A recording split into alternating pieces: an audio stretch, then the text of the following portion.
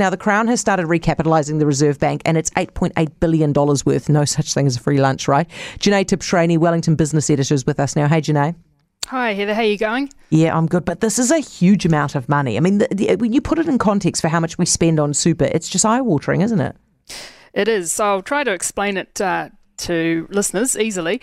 When the pandemic came along, the government decided to provide the Reserve Bank with a backstop so that it could create a whole lot of money and buy a whole lot of bonds. What's now happened is that the value of all these bonds that the Reserve Bank has bought, that value has fallen. And the current estimate for the change in value is $8.8 billion, which, as you say, Heather, is a lot of money. These paper losses will be realised as the Reserve Bank starts to sell these bonds. So ultimately, the loss could be larger or smaller than $8.8 billion. The message here, it's all very technical and complicated, but the message is the money printing, all the stimulus, did come at a direct cost. Of course, there were a whole lot of benefits, and that 8.8 billion figure doesn't take that into account, but it did come at a cost, and that's what I'm highlighting here. Okay.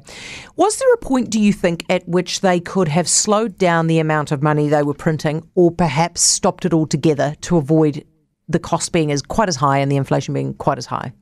Well, definitely. And that's where a lot of the debate is at the moment. People are saying the Reserve Bank didn't need to do as much money printing, as much bond buying to stimulate the economy.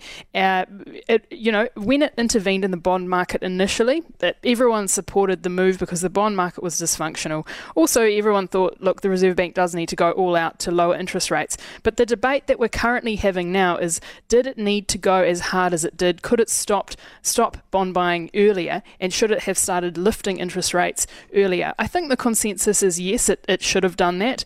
We might not have as much inflation now if it did do that. And also the cost of that bond buying program might be lower. But I guess the thing that everyone's saying is at the time, who was actually making those calls? Were people coming out saying, Reserve Bank, you need to stop? I think there were, but I think also a lot of economists were supporting the Reserve Bank's moves. So it's one of these quite interesting things you have to look back and think, what was the view at the time? It's easy to say in hindsight.